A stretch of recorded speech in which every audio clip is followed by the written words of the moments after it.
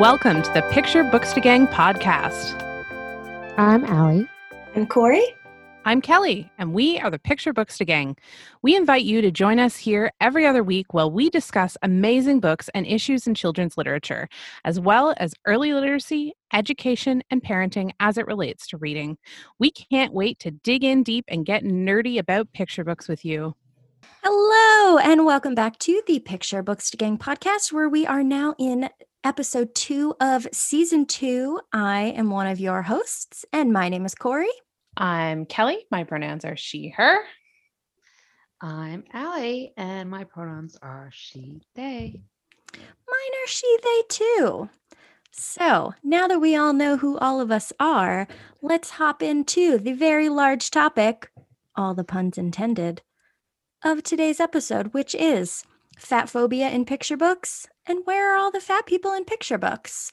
Luckily, you may have seen Allie's beautiful post a few days ago about this very topic, and I know she has some great stats to throw at you. So without any further ado, let's figure this out. So if you follow us on Instagram, which I hope you do, if not, hit that follow. I do something called hashtag Librarian Fight Club about once a week. And this past week now, I did Where Are All the Fat People in Picture Books? And this was something that the three of us were just kind of talking about last week. And we're like, whoa, hold on a second.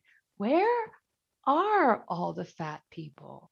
And, so then I went into this bigger dive in trying to find them and learning more about fat phobia in our society, and everything is connected, and it is blowing my mind, especially considering like 2 out of 3 American adults are considered overweight by the medical system.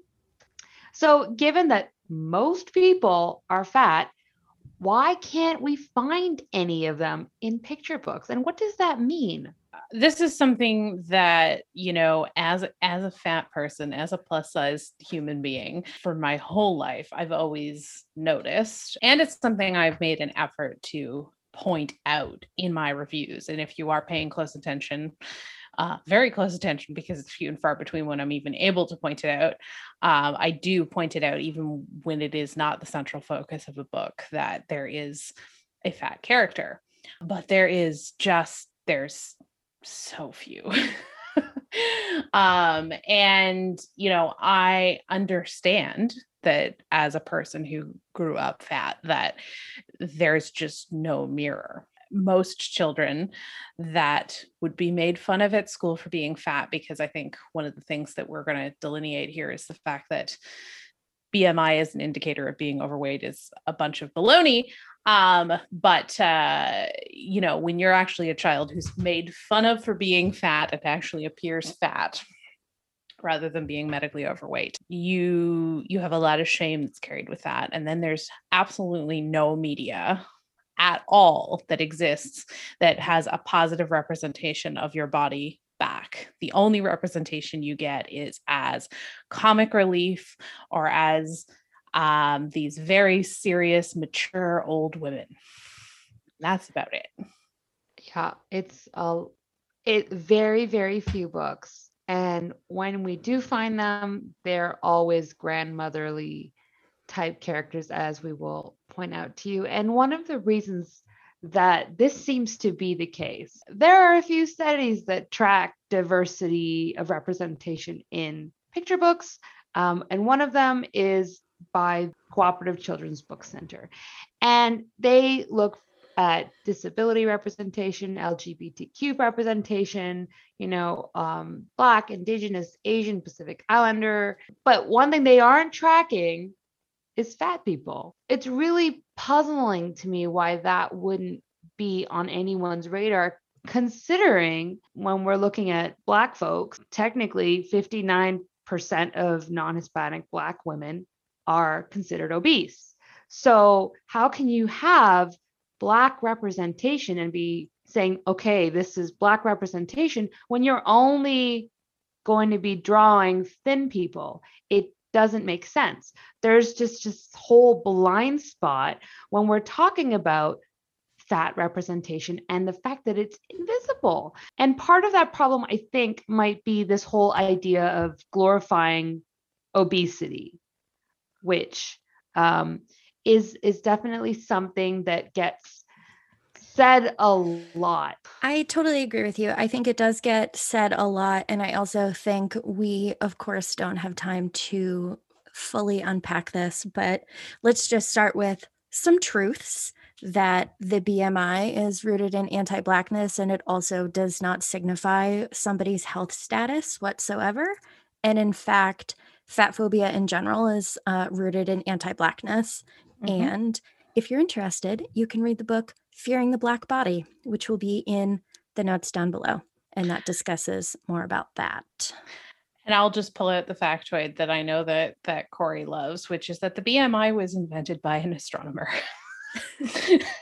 So it's not a health indicator. It was invented around the time of phrenology and a bunch of weird pseudosciences that were created by white men in the name of separating whiteness from Blackness and glorifying a standard of a white male body. So there's multiple layers to that issue in that it completely disregards anybody that is not white. It completely disregards anyone that is not assigned male at birth, which means that women are almost always weighted as being a higher BMI due to the fact that we're not as tall as men as a rule. There's like so many issues when you actually break it down that it's actually criminal that any healthcare systems use BMI as any kind of an indicator. So then you get into the levels of BMI and the words that they use to associate with it, which, you know, we're all familiar with obese and morbidly obese, but then you get into super morbidly obese and things like that. Like the words are designed to make you think that the person is going to drop dead at any moment. So all that can possibly do is create negative connotations with anybody that is not hyper thin. And there is, of course, also the conflation with a hyper thin body structure as a pillar of health, as somebody that needs to be, I don't quite know if sanctified is the right word, but, you know, they need to be rewarded for this because clearly they're doing something right. So if we have all of this nonsense swirling all around in our cultural soup, it's sort of no wonder that we don't see this reflected positively in picture books. And then we get into the culture around children and healthiness. So, and I think that'll lead Allie into the next part.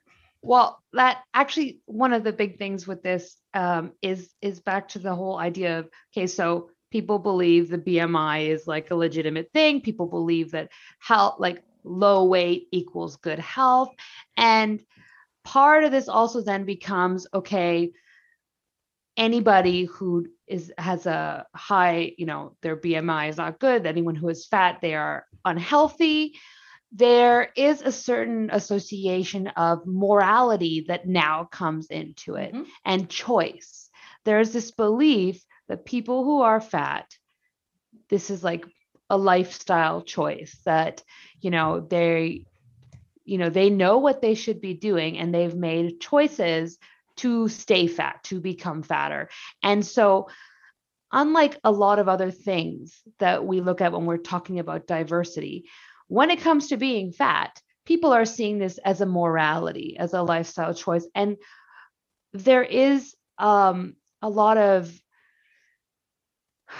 dispute around fat positivity and the body acceptance movement, because people who are very into the BMI is everything are saying, no, you shouldn't accept that your fatness, it is wrong. And to accept it is essentially, you know, is glorifying obesity. Anything that could be saying that, oh, it's okay to be fat is often attacked as glorifying obesity. And that is when we get into children's media and this strange invisibility of fatness. And I think part of it is this avoidance of that whole issue. You get into things like healthy food choices and putting this morality on children on if they should be allowed to have a piece of cake after dinner or if they should stick with their salad and things like that, and the obesity crisis in children and all these sensational headlines that I think we're all used to seeing and hearing. And the problem is it doesn't take into account how resourced the community that child lives in is, or their family, income levels, food deserts. I'm not even going to, that's a whole other episode that we could get into, but access to food and resources and money is a huge portion of that. Genetics is a whole other piece that can't be ignored. And at the end of the day, more and more actual medical professionals, not astronomers, are saying that we can all be healthy at any size. And this is actual science, not Instagrammers. And that's something really important to remember. That doesn't mean that fat people are not discriminated against at the doctor, because certainly I have been many times. And it doesn't mean that we as fat humans don't have all kinds of internalized fat phobia that we have to work through on a daily basis. And that society isn't completely filled with fat phobia at absolutely every single turn. But what can we do as people who are raising small humans? What can we do to combat that societal expectation, that idealized thinness, and how can we bring more positive representation into children's media, particularly picture books, because that's our favorite thing. And one of the things I think we noticed very quickly is that there's no representation, but when there is representation, it's one particular type of book. With all of the books that we've looked through and a lot of suggestions that people have given us, there seem to be two types of books. So number one is the please don't develop an eating disorder type book, or body books, where it's basically like, here are a bunch of bodies. They are all good bodies. Okay, good night. There's not really a story. That is what it is. They're special topic books. They're special topic books. A very special episode of. Yeah. Bodies. So like the Bare Naked book, which actually my toddler really likes this book. It's really well done. The Bare Naked book is a beautiful book, and it came out in the 80s and it's been redone and they've updated the illustrations. And I think, when I reviewed it, one of the most remarkable things to me was that it had people of all ages and all sizes, and not just all sizes, but with actual lumps and rolls and stretch marks and like scars, bodies that actually look like mine, scars and disabilities and hair of every color, and every race and sexuality and transhumans and all of it. I've never seen a book that has such thoughtful inclusions, not just tokenisms, like really, truly concrete, thoughtful inclusions. And, that's when I want to buy a book that's about bodies and body parts and all of that, and gender and those sort of things. That's what I want to see when I see naked kids in a book, rather than the stick figure humans. Mm-hmm. Here is a boy who has short brown hair, and here's a girl who has 2 blonde pigtails. That's not human beings to me. And eyelashes. Don't forget, all the girls need eyelashes. Boys don't have eyelashes. We should always remember that. That's what their actual gender binary is. Girls have eyelashes and boys don't. Yeah. But they're these like straight, thin-figured 2 bodies right beside each other, a boy and a girl. There's no in between. The Bare Naked book brings in so much more nuance. And one of the most important things to me is seeing this family representation of, parents that actually look like me in a book that I can then share with my child. It's like revolutionary. So I do really care about that in that book, because that is a book that isn't about fat bodies. It's just about bodies and includes fat bodies. Then you get into some books that are like all about body diversity. And so the point of that book is then to show thin bodies and fat bodies and disabled bodies, and just these are a bunch of bodies. It's not about body parts or learning about the body or anything like that. They fall in my heart a little bit more into that tokenism category. So I still have a little bit, like, I love them because there's nothing else, but I also, they don't thrill me the same way. I'm gonna be honest, they don't really do it for me. Well, I know they don't do it for you because they're not about don't do it. dragons. Hey, it's just that I need a story. I know. do. And I want to see fat kids in a story. That's Me what I too. want. And I know Big that's time. what you want as well. But it's Yeah. just, this is not enough for me. A bunch of naked people lined up in a row is not going to be enough for me. And also, but however, when I was researching these kinds of books, I found that there's actually a whole bunch of them, just that we haven't read a lot of them. And I looked into it and I could see why. And most of them have bodies and good in the title, and they all look exactly the same, Yeah. except they've added some wheelchairs. There's just There's some tokenism. bodies and then a wheelchair and the same body in There's that only one wheelchair. disability, and it's having a wheelchair. And that, to be clear, because this is a podcast, that's absolute sarcasm, because people who use wheelchairs have a variety of different disabilities. But it's prime tokenism, and people who have disabilities are only a small percentage wheelchair users and have all kinds of different bodies and mobility aids. And they're not all girls. And they're not all girls. Why are they But always for girls? some reason, in the picture books, they are always really pretty girls. I know. Because they heard the word intersectionality once, and that's what they chose. They were like, oh, intersecting identities.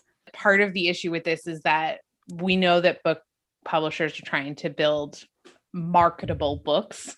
So it's more to their benefit to have an attractive person on the cover when you're talking about body books or even about disability. So having a really attractive, feminine presenting person using a wheelchair is more marketable to them as a rule, because it's pleasing. So, so we're into this whole issue of marketability, and then we get into the morality issue of fat people, which I'm going to add that we didn't say at the top of the show, but just say fat.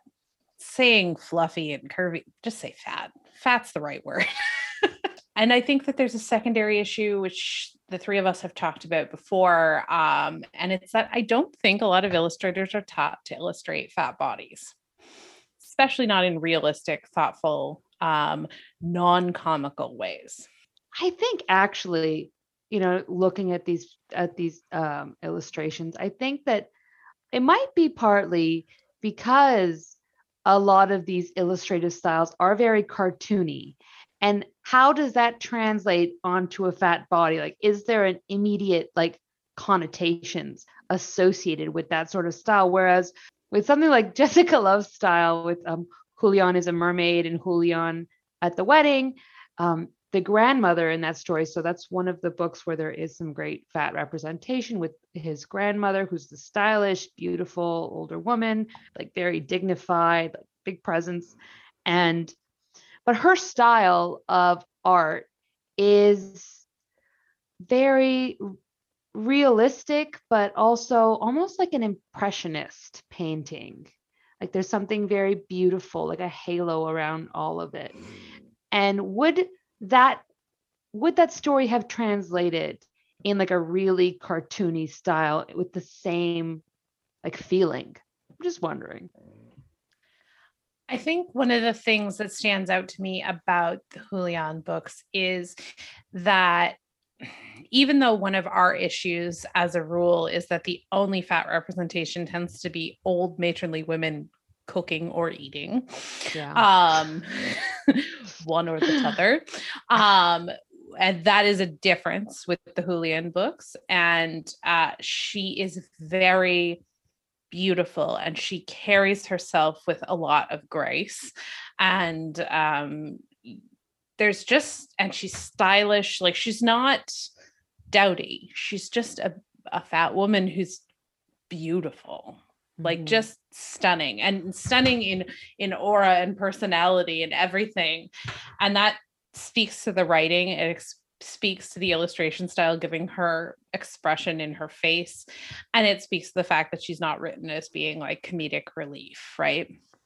So, and that to me, even as we went through all the books that people commented on your post, some of them are amazing books, but I still think a lot of them were really playing into this old woman cooking food, no matter the art style. Some of the art styles are very beautiful, like Thank You, Omu. Yeah. Absolutely gorgeous art style. It's not overly cartoony. It is a very expressionist sort of, but it is still an older woman cooking food Yeah. and providing food to everyone in the neighborhood. I adore that book. It's just not the same thing. Yeah, pretty much all of the books that anyone could come up with that had a fat person, and like we said, they are all older ladies. They're all about food and even have food in the title. So, Mhm. like Freedom Soup, Fry Bread, What's Cooking at 10 Garden Street, which has a whole selection of people. We were kind of quibbling over this because I was like, some of them aren't that old, but they're pretty old. So There's no children, I think there's would be the major point. there's no children, and all of these are actually beautiful books. They're Mhm. all beautifully done, and they're dignified. The representation is dignified, but there's no children for sure. Now there are a couple of examples where there are fat children in books. So a Girl Like You is one example, by Frank Murphy, Carla Murphy, and illustrated by Kayla Heron. Mhm. And that one isn't a body book, but it is about, like, it's not a story either. It's like about, It's affirmations, and they're beautiful books and they're incredibly well done. And I think Corey will agree with me that Kayla Heron has a very she has a very realistic style. yeah. So I think every character in that book just has like a lot of life to them, and there are actually fat girls in that book, which is wonderful. I love Kayla Heron's style. So I have only read the books that she's done, like A Boy Like You, A Girl Like You, A Teacher Like You. But every time I open one of those books, I always see people that I have never seen in books before, which I think is, even though it's not like a narrative story, I think what she's doing with the illustrations is pretty revolutionary, because it's a huge array of just human bodies and none of them are mentioned, like what the bodies look like. It's, the affirmation, sort of that almost poetry, I guess. I know she's done a handful of other books. I just haven't read any of the other ones. But I can't imagine that her art style would shift dramatically from what she draws in that series versus any of her other books. I think when I open those books, I see more of a representation of like a classroom that actually looks like a real classroom of kids, or like, an Yeah. actual Girl Scout troop that has all kinds of different kids, like, a group of kids that I would actually see in my city playing in a schoolyard. Mm-hmm. So, that they have a diverse representation of their gender presentation, of their body size, of their race, of their ethnicity, and so on and so forth. Well, that makes me think of the new release Lakshmi's Mooch, which is by Shelley Anand and Nabi H. Ali, and it came out just, I think, last month.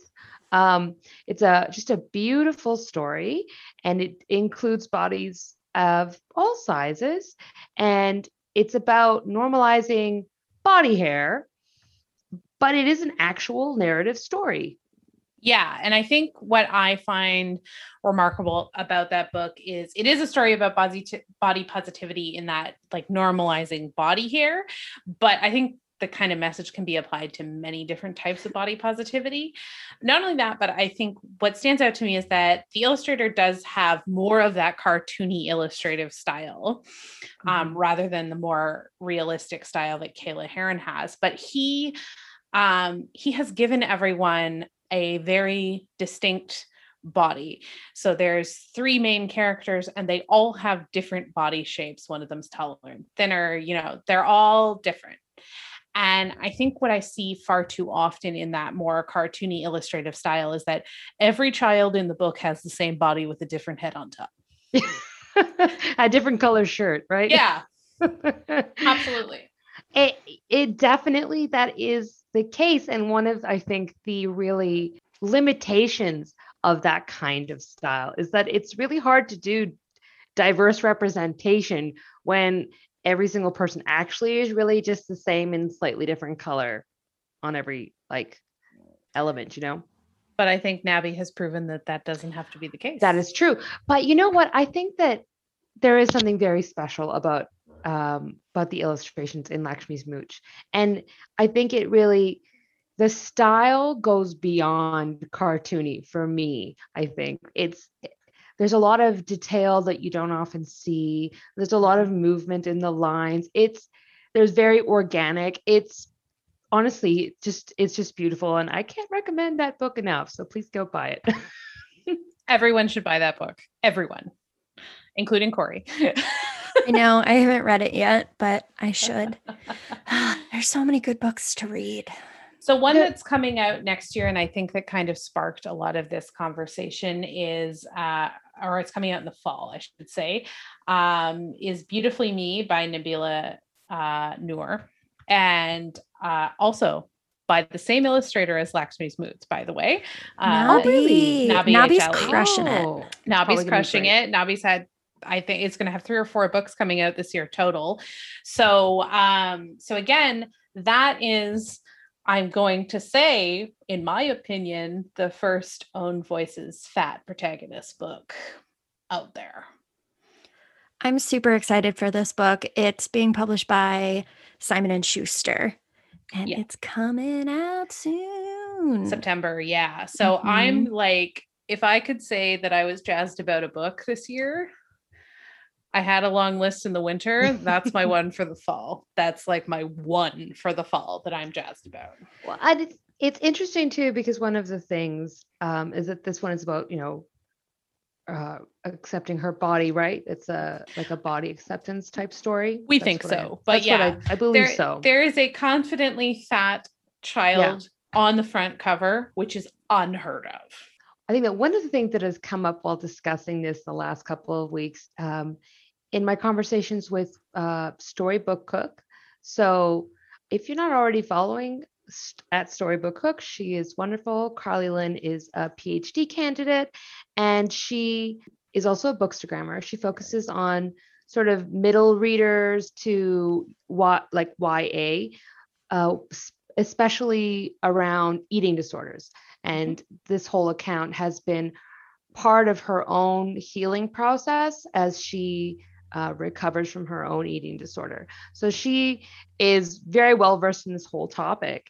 And there really is a lot more around fatness and body diversity and the culture around it and dealing with it and everything like that in slightly older books. But with picture books, like we can sit here and be like, yeah, that one book that's coming out this September. Yeah. And that is it. It's honestly very odd.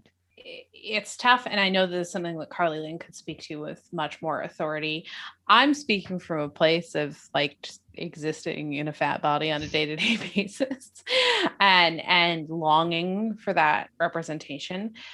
I think it's coming, but I think part of that is that the body positivity movement has gained a lot of speed in the last 2 years, like very short period of time. But part of the reason that it has gained a lot of speed is that it's been co-opted by a lot of thin white women. And that is tough to see because that is, again, taking the spotlight away from fat humans when all of these thin women have kind of co-opted the body positivity movement. So now it's like, okay, well, let's get a few fat kids out there in some media, but I don't know that that's enough. And one of the points that I know that Ale will drive home until the last day of her life is that she wants more fat characters going on adventure quests with dragons. Yeah, like come on. Especially like for me, I'm not a big nonfiction person.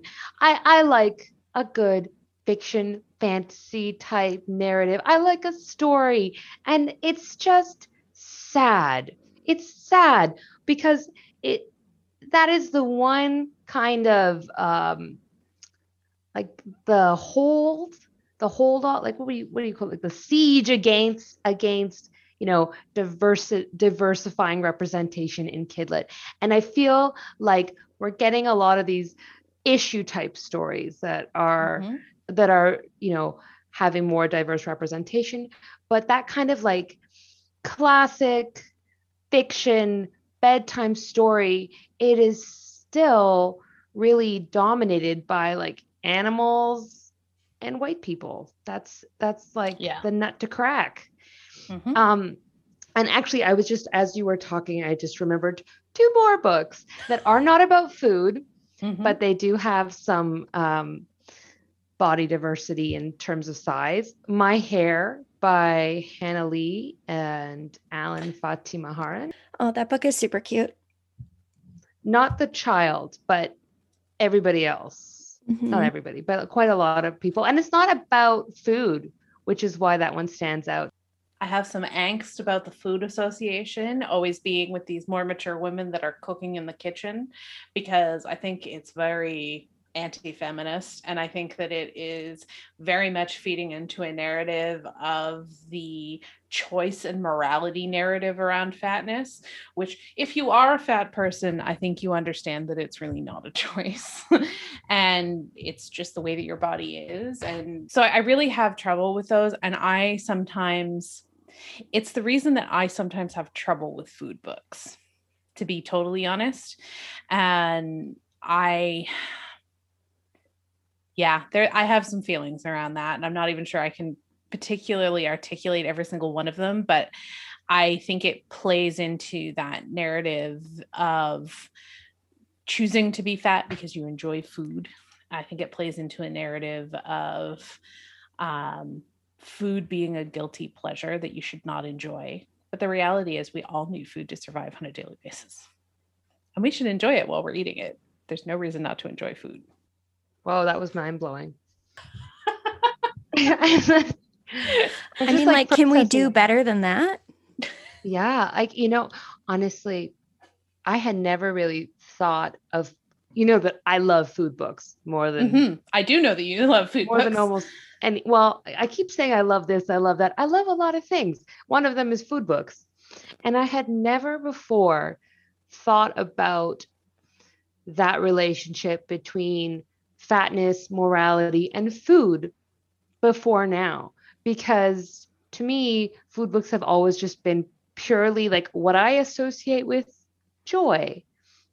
And so it's really interesting to me to see that totally different frame on it of that. I'm just processing it.